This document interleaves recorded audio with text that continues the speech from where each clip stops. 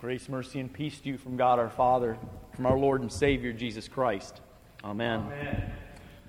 Our text for this evening is a portion of the Gospel lesson just read from St. Mark, chapter 14. Reflection, contemplation, repentance. They are part and parcel of the Christian life, of course, but that's what the Lenten season is particularly focused upon. Never more so than now, as we draw closer to the suffering, death, and resurrection of our Lord and Savior. His torment begins in earnest this night, the night in which he was betrayed. We, like the disciples, have gathered together to be with the Lord.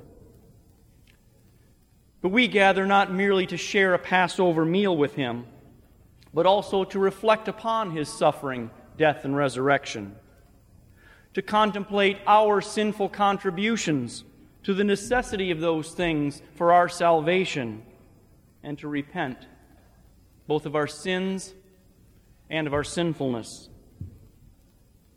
But it's not entirely a downer for us. We also get to reflect on the marvelous gift that he has given us in his body and his blood, the Lord's Supper.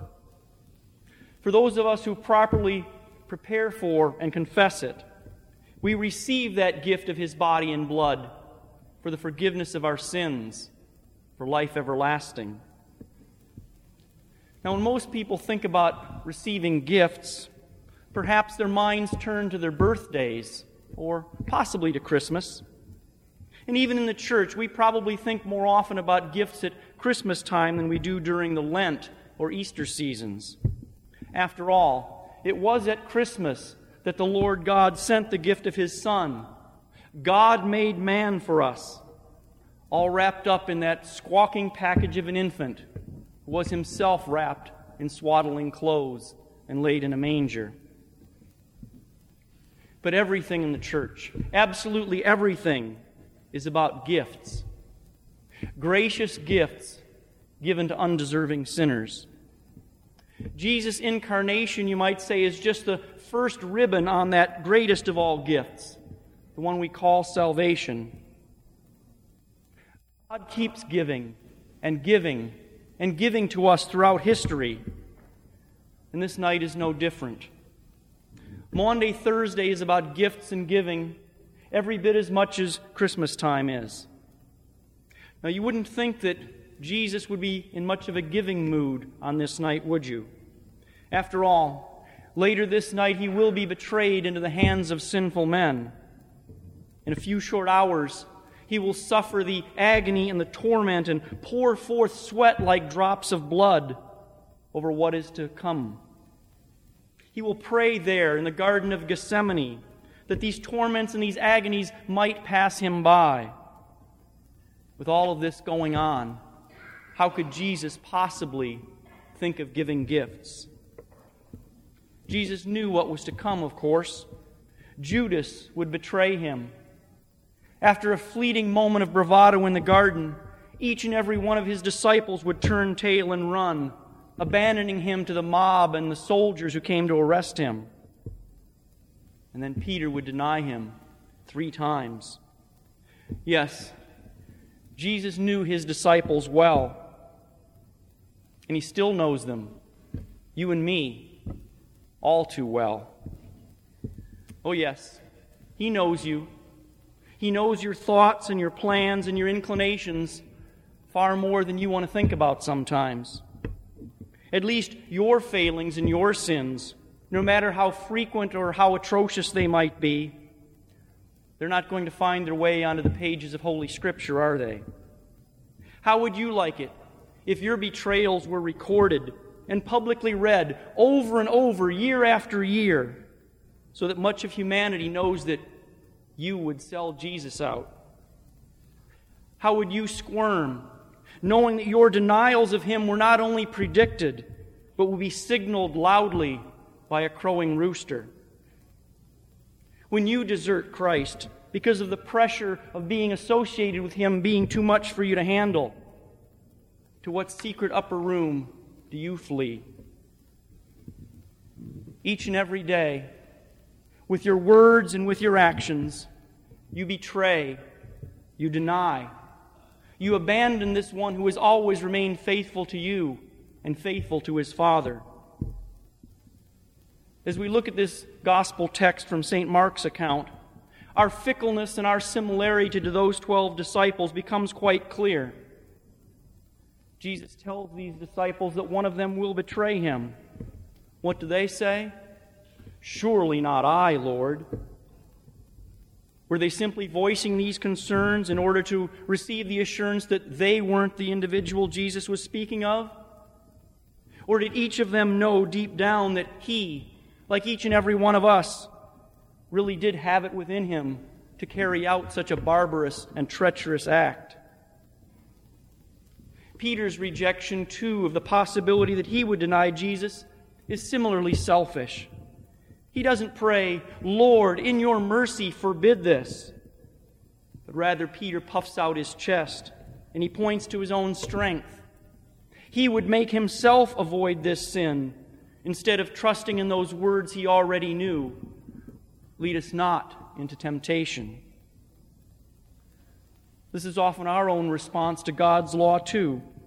We don't really want to acknowledge our weaknesses and repent of our sins and admit our guilt. It's far more worldly and sophisticated, isn't it, to deny it, to turn it around somehow, to blame our parents or blame society or blame our boss or put it back on some other group or some event in our past. We see people do it all around us, don't we? And many of those in the public eye have elevated it to a fine art form. But since the fall, this is who we are as human beings. Guilty, but constantly trying to weasel our way out of it. Cockroaches, scurrying for cover when the bright light of truth is cast upon us, unblinking. This brings us back to the gifts. Why does God give us gifts at all? Especially the incredible gift of His Son. Why would God send His Son into our world and into our flesh to be our Savior? Why would He care? It's a simple answer, really. Since God is pure and loving and generous, it is God's very nature to give.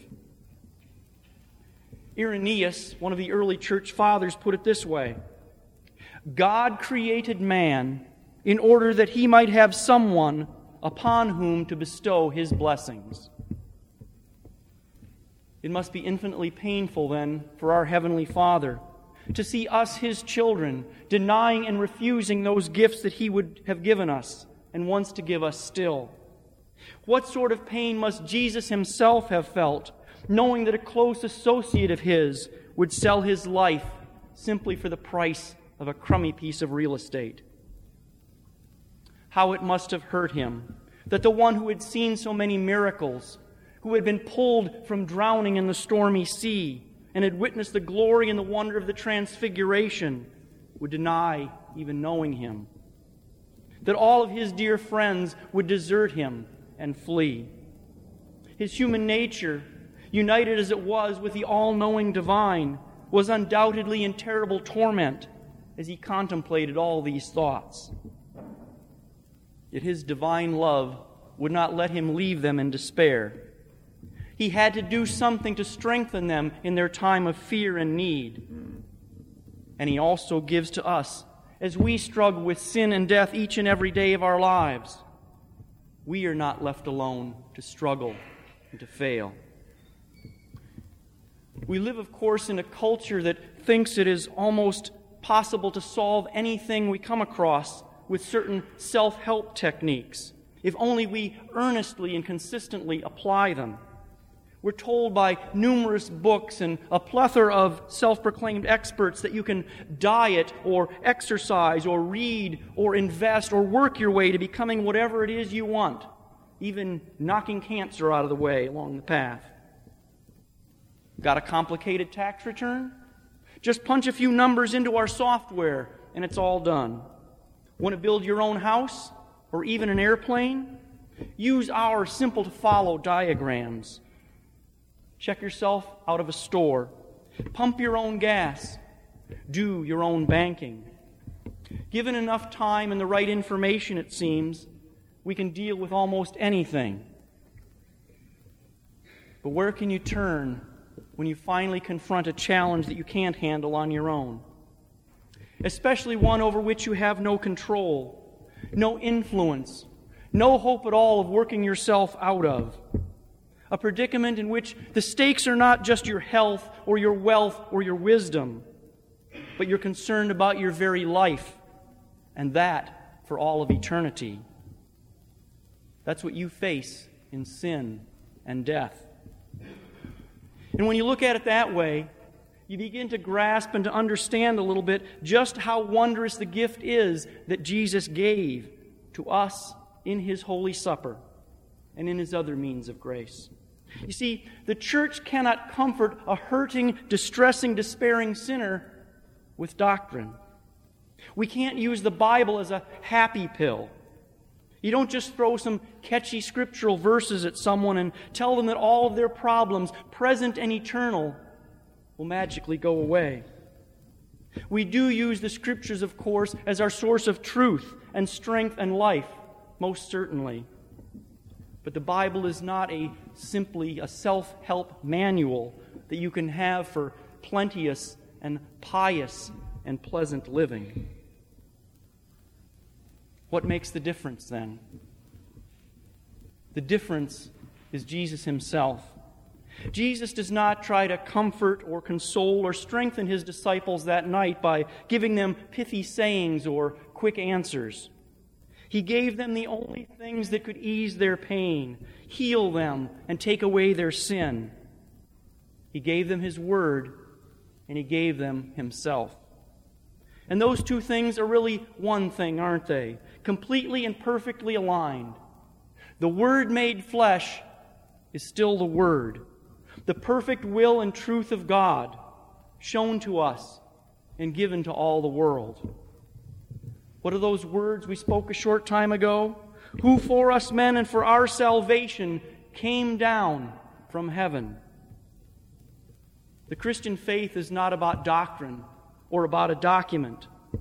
It's about a person. Jesus of Nazareth, the eternally begotten, Spirit-conceived, virgin-born Son of God, a flesh and blood God, sent to save you from your sins, to preserve your life. And that's what the Lord's Supper is all about. This is one of the reasons that Lutherans consider the real presence of Christ in the sacrament to be such an important thing. Our faith is not based on simply remembering and believing that certain events happened so long ago. Faith instead is a reality, given to us in the here and now, given and created through the Word alone by Jesus Himself, and offered to us in word and sacrament through the Holy Spirit. Probably the clearest place that we see any of this in Scripture is in the words of institution. There, we learn that Jesus' body and blood are given for you, for the forgiveness of your sins. Think about those words for just a moment. Jesus gives you Himself.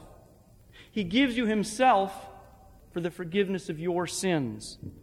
As you kneel at this rail and you receive His body and His blood under the bread and under the wine, think of all of the blessings that He gives you in that gift.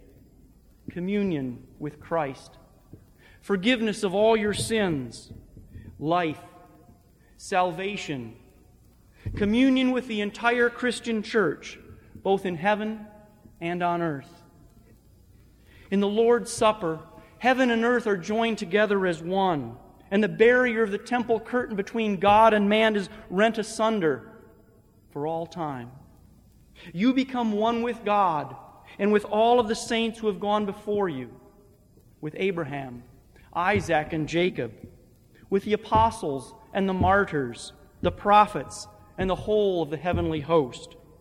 These are not just words on a page or words that you mouth. That is your new reality, here in time and there in eternity. How can anyone stay away from such a blessed, wonderful gift? Many people feel that they have to make themselves pure before they come to the Lord's table, before they receive this wonderful communion. But Martin Luther addresses this notion in the Large Catechism. He writes, "Here stand the gracious and lovely words, 'This is my body given for you. This is my blood poured out for you for the forgiveness of sins.' These words I have said are not preached to wood or to stone, but to you and me. Otherwise Christ might as well have just kept quiet and not instituted a sacrament. Ponder then, and include yourself personally in the you, so that Jesus may not speak to you in vain. In this sacrament He offers us all the treasure He brought from heaven for us, to which He most graciously invites us in other places, as when He says in Matthew 11, 'Come to me, all who labor and are heavy laden, and I will refresh you.' Surely it is a sin and a shame that, when He tenderly and faithfully summons and exhorts us to our highest and greatest good, we act so distantly toward it, neglecting it so long that we grow cold and callous and lose all desire and love for it. We must never regard the sacrament as a harmful thing from which we should flee, but as a whole, pure, wholesome, soothing medicine which aids and quickens us in both soul and body. For where the soul is healed, the body is benefited also." Our Old Testament lesson told of how, after the sacrifice, Moses turned to the people and sprinkled them with the blood of the sacrifice to seal the covenant. It talked about Moses and the leaders of Israel then eating and drinking with God Himself. Take comfort that the final sacrifice has already been made once and for all for you on Calvary, and that Christ now offers you His body and His blood to seal you in that covenant of the forgiveness of your sins.